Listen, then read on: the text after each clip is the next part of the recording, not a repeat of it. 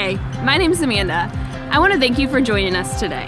We hope that this message inspires you, builds your faith, and helps you find your next step toward Jesus. Enjoy the message. Scripture this morning comes out of Mark chapter 14. Then the high priest stood up before them and asked Jesus, "Are you not going to answer? What is this testimony that these men are bringing against you?" But Jesus remained silent and gave no answer. Again, the high priest asked him, "Are you the Messiah, the Son of the Blessed One?" "I am," said Jesus. "And you will see the Son of Man sitting at the right hand of the Mighty One and coming on the clouds of heaven." The high priest tore his clothes. "Why do we need any more witnesses?" he asked. "You have heard the blasphemy. What do you think?" They all condemned him as worthy of death.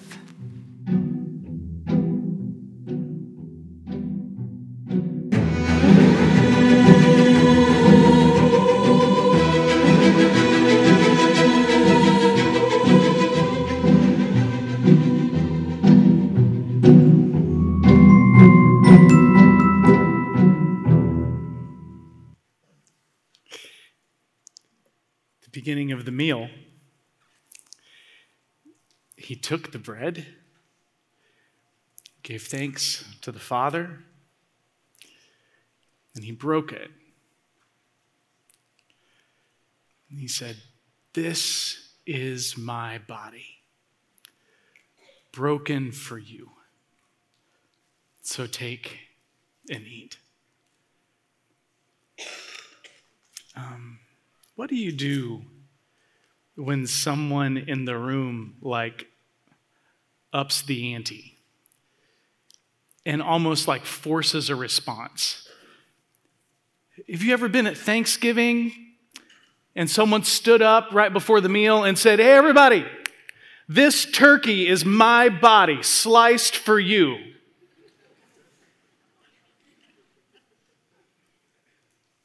What would you even do?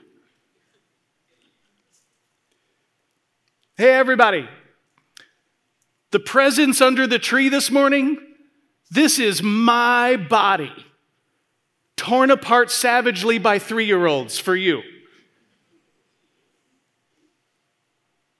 What do you even do?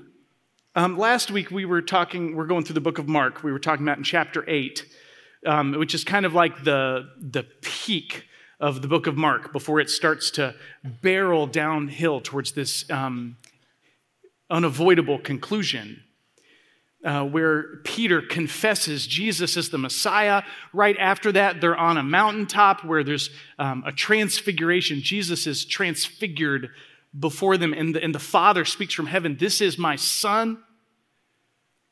And everywhere Jesus goes, he just keeps insisting things are lovingly about him. And he steps into their dearest ritual, the Passover, which is every year they celebrate them being rescued out of slavery by God from under Egypt. And Jesus steps into the middle of their most sacred, regular, ritualistic moment as a nation, and says everything here in the center of this meal, this is all about me. And it's all about how much I love you. What do you even do? I was backpacking around Europe with a buddy of mine after we graduated from grad school, and we were on a flight from Milan, Italy to Dublin, Ireland. And it was one of those super cheap flights because we were trying to save money. It was hard plastic seats bolted into the inside of a jet, and we got on there with a bunch of dudes going to Ireland, and we took off, and just a few minutes later, one dude up there starts singing at the top of his lungs. What do you do on a plane when somebody just tears into a song? I can tell you what a bunch of Irish do. They sing. We sang, and they hit their max on the alcohol limit that you're allowed to be served on a plane. From Milan, Italy to Dublin, they sang the whole way. What do you do when one person goes there? And then our luggage accidentally went to Scotland, which, by the way, is like next door. That's not very far. And the Irish guys, they piled on these luggage carts and had races pushing each other up and down the baggage claim. I was at a meal. It was like this big awards ceremony. I was one of the only few white folks there. Everybody else, people of color, having this great celebration and giving somebody an award. And then the DJ fires up, and the first song is not the Macarena, it's not the Cha-Cha Slide, so I'm out, right? I don't know what to do. But everybody else knew what was going on, and so I'm kind of standing there awkwardly as they all know the moves. And this sweet lady, 20 years older than me, 25 years older than me, I don't know. She walks up, grabs my hand, and says, "Come on, honey, just follow me," and pulls me out on the dance floor and wouldn't let me off of it. And I just did my best to follow this. What do you do when someone comes and grabs your hands as an act of love and says, "Just follow me, honey"? I still don't know how to dance to that song, but man, I tried. I was out camping a few weeks ago, and we're standing around having normal camp conversation, How are your kids? Good. Summer, how's it going? Good. We get to one friend, and she says, "I just got back from visiting my family, found out my mom's been lying to my dad about a pregnancy that she terminated years ago, never told him. He found out, and it's tearing our family apart. My kids are good. How are your..." No. What do you do when someone goes there? And Jesus steps into the middle of the room and forces a response. Not just from this moment, but from how he has lived every moment. He's forcing a response because he's going there and your life neatly under control as planned in Jesus' presence doesn't work. That equation just does not pan out for us. And so I want to walk through Mark chapter 14. And I have to move a little quickly and want to look at a few groups of people and how they responded to a life that forces response. Do we join in his song? Do we get on his dance floor and move with him? Do we go there in conversation, or do we do something else? Because the book of Mark, maybe more than anything else, is forcing the issue. What are you going to do about this, Jesus? What are you going to do? So they have this meal that we call the Last Supper. It ends strangely. Jesus says, "You guys are going to desert me. Someone's going to betray me." He goes to a garden to pray, as if the meal hadn't gone weirdly enough earlier. Now we're talking about betrayal. And Jesus goes to a garden, and Judas famously goes and gets a mob from the religious leaders to come and arrest Jesus. Verse 57, then some stood up. They arrest Jesus and haul him off to this fake trial in the middle of the night. Some stood up and gave false testimony against him. We heard him say, "I will destroy the temple made with human hands. In 3 days, we'll build another, not made with hands." Yet even their testimony did not agree. Then the high priest stood up before them and asked Jesus, "Are you not going to answer? What is this testimony that these men are bringing against you?" But Jesus remained silent and gave no answer. It's interesting that when not asked a real question, Jesus does not choose to answer. Again, the high priest asked him, "Are you the Messiah, the Son of the Blessed One?" "I am," said Jesus. "And you will see the Son of Man sitting at the right hand of the Mighty One and coming on the clouds of heaven." Jesus goes there. The priest tore his clothes. "Why do we need any more witnesses?" he asked. "You've heard this blasphemy. What do you think?" They all condemned him worthy of death. Then some of them spit on him, blindfolded him, struck him with their fists, and said, "Prophesy." And the guards took him and beat him. One response to Jesus, who steps into the center of our lives and says, "It's all about me and how I'm broken for you. It's all about me and how I'm broken for you." One response, like the priest, is offense.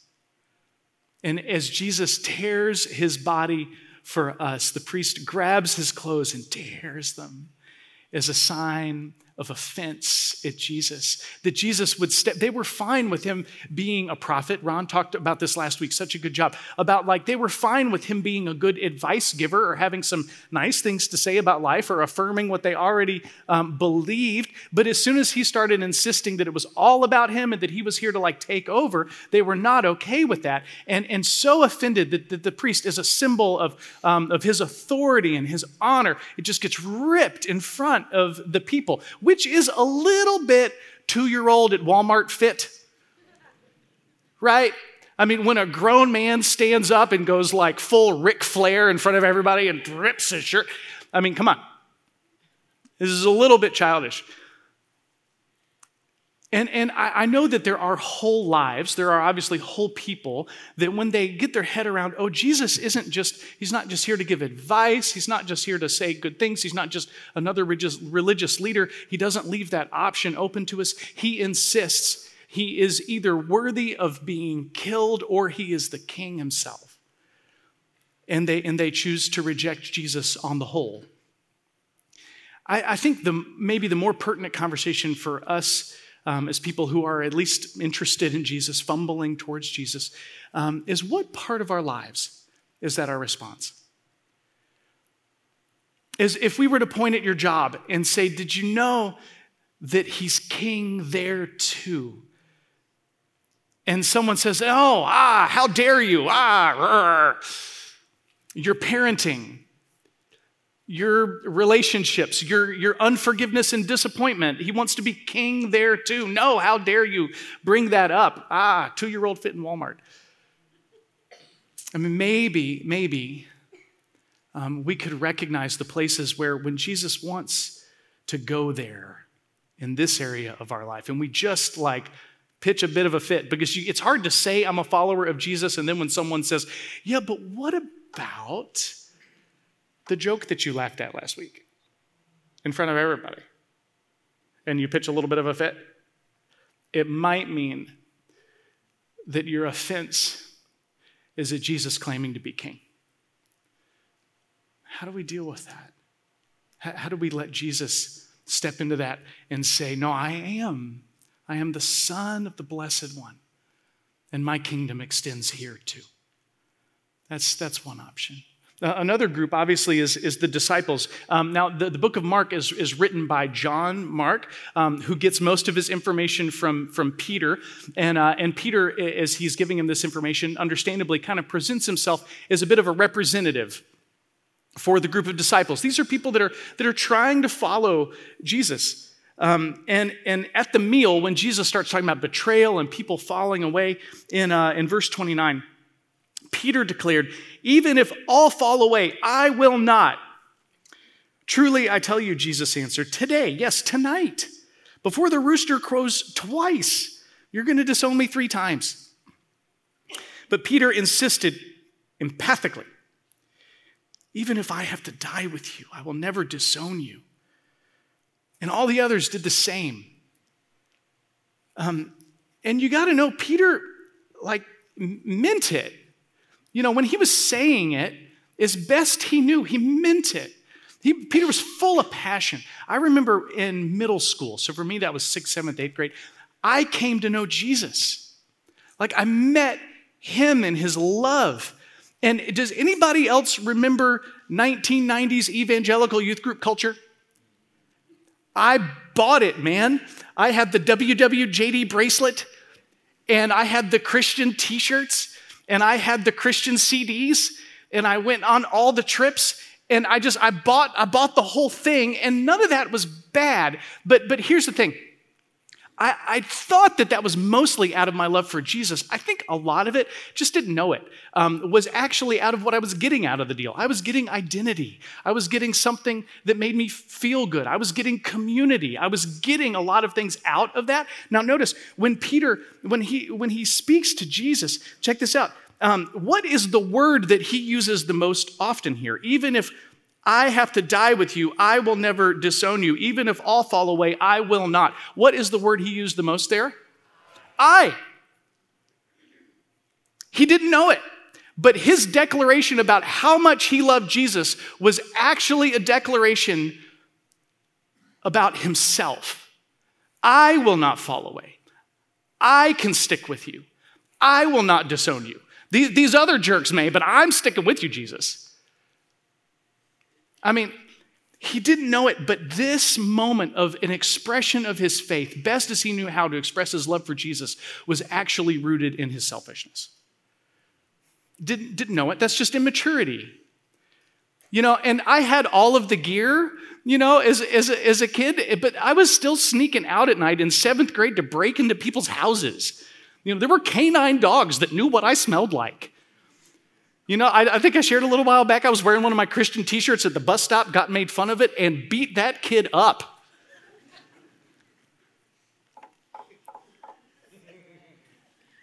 Right? But I thought it was about my faith. It wasn't. It was about what my faith was giving me. Now, that's probably natural progression and where we start, but I think Jesus wants to call us past that. When the soldiers show up and things go sideways, it says the men seized Jesus and arrested him.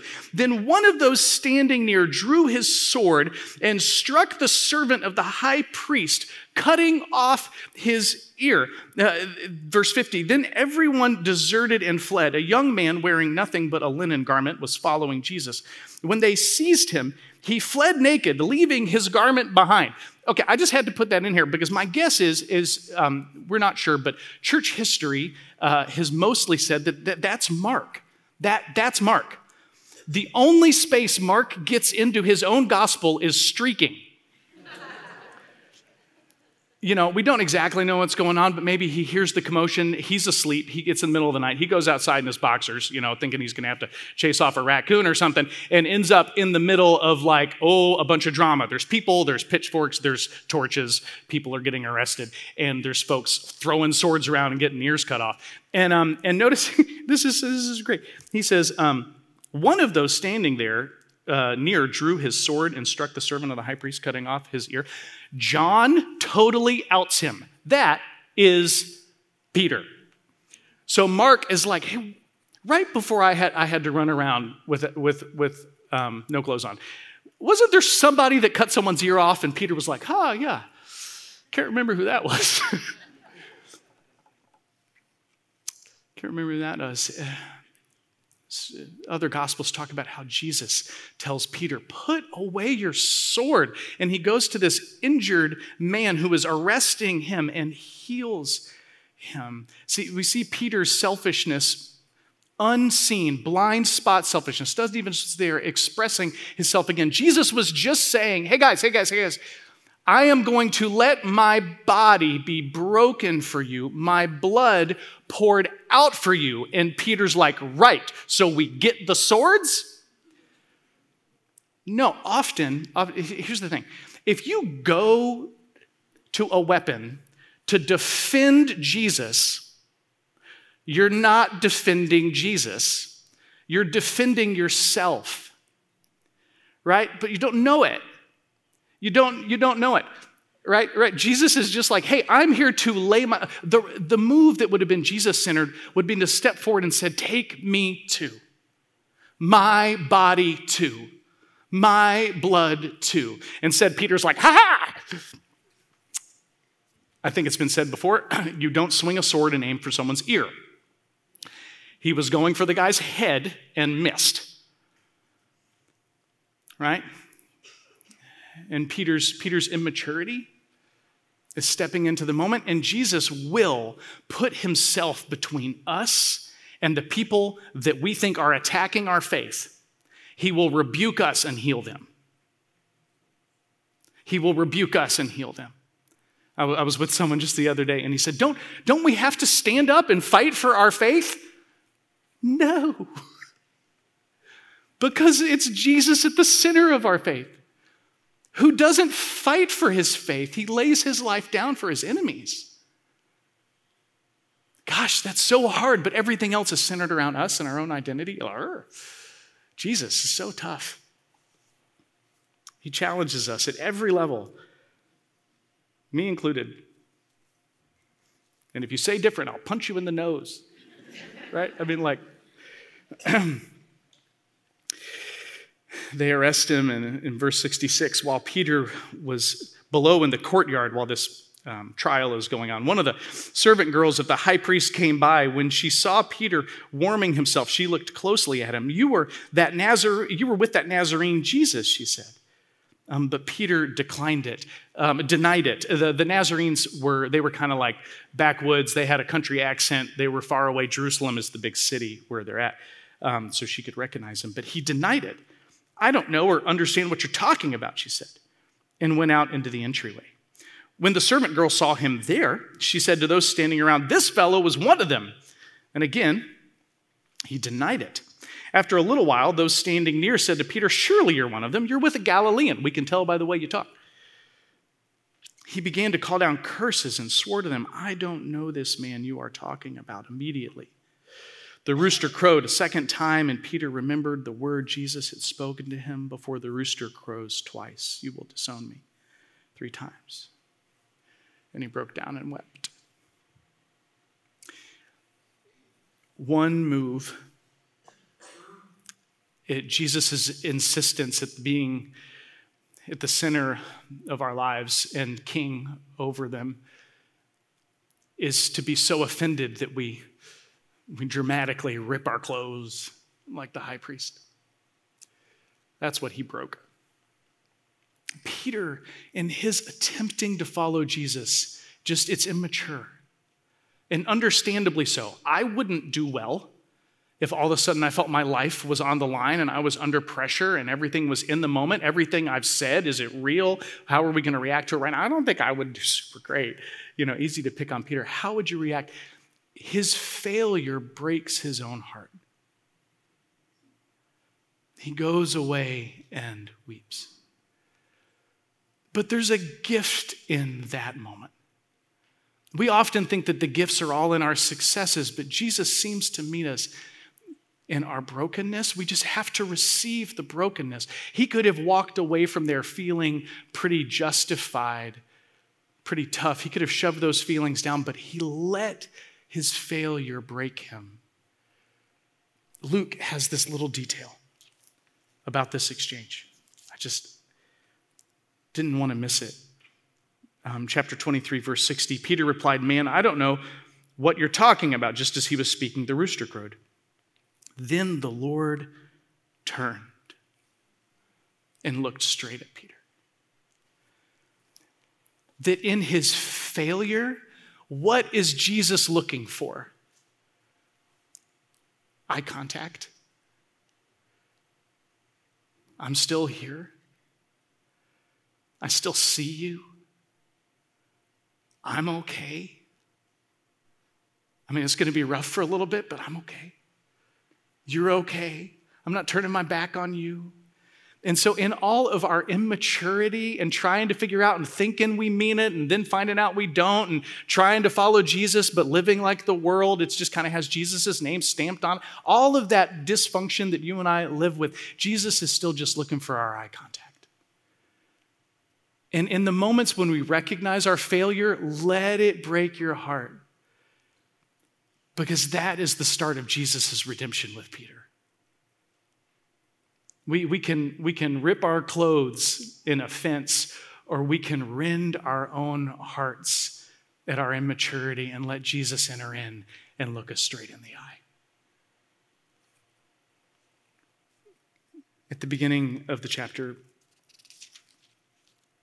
in verse 3, it says, while they were in Bethany, reclining at the table in the home of Simon the leper, I would just like to propose, this is a guess, that this is someone that Jesus has healed. Because who's going to a party thrown by Simon the leper? Just a guess. Simon the former leper, maybe. They were in the home of Simon the leper. A woman came with an alabaster jar of expensive perfume made of pure nard. She broke the jar and poured the perfume on his head. Some of those present were saying indignantly to one another, why this waste of perfume? It could have been sold for more than a year's wages the money given to the poor, and they rebuked her harshly. "Leave her alone," Jesus said. "Why are you bothering her? She has done a beautiful thing to me." It's interesting that every gospel records this in one way or another. In Luke, it has this fascinating little detail. It says she comes in and just stands behind Jesus weeping. What do you do when someone in the room ups the ante? This woman, this brave woman, John says this is Mary, as someone else says that she had lived a sinful life. This known sinner woman steps into a room full of powerful and important men. She's not supposed to be in there. She steps in and just starts weeping. What is it that you think Jesus did for her?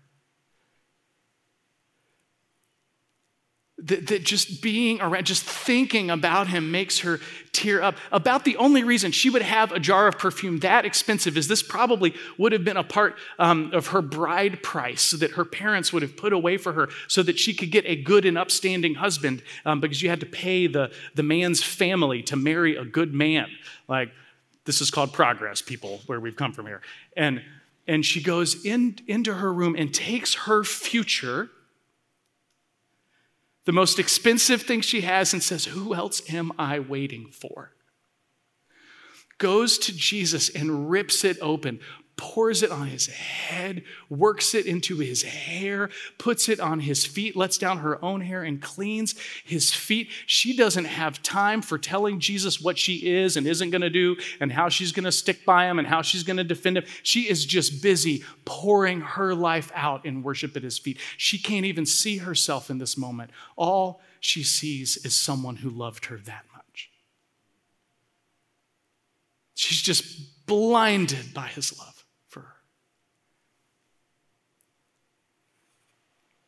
He lived his whole life like this, like taking himself and being opened up for her.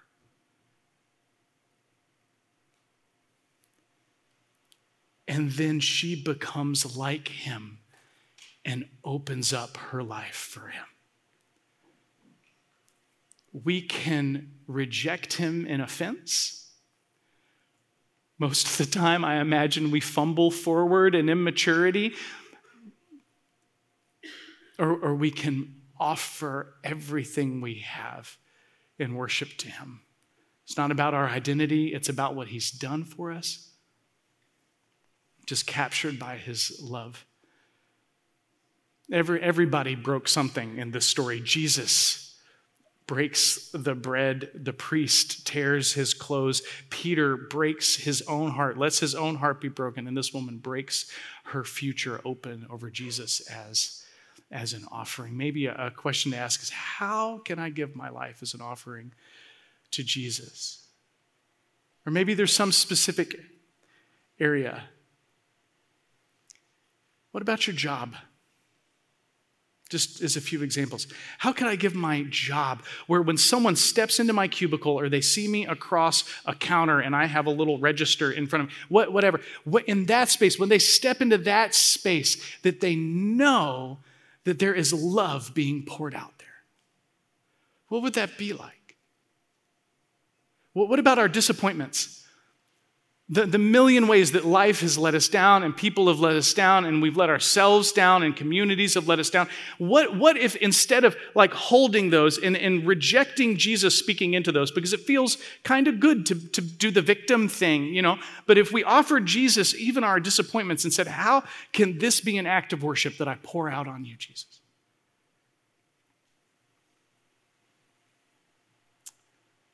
You know, so some of us,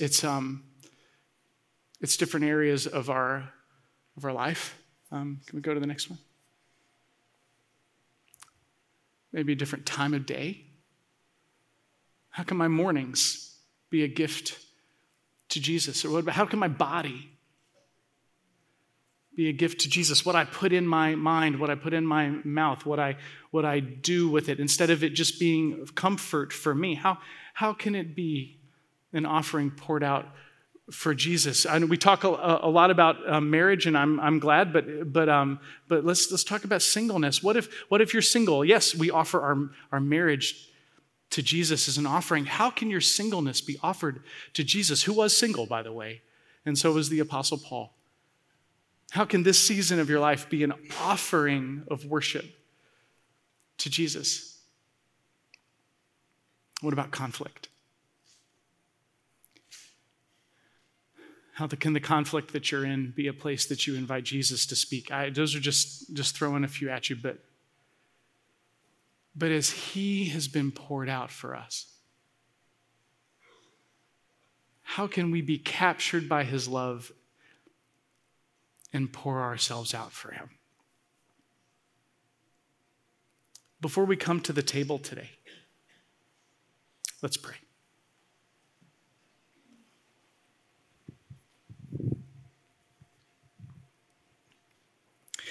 Lord Jesus Christ, we thank you for your love, your mercy. So God, I pray that you'd meet us at your table today, where we receive your love for us and offer our lives back to you. In your name, amen. If you enjoyed today's message, make sure to subscribe to this channel. Feel free to share this with others that God has put on your heart. To learn more about LaCroix Church or to find your next steps, head to lacroixchurch.org. Thanks again for checking us out, and we hope to see you soon.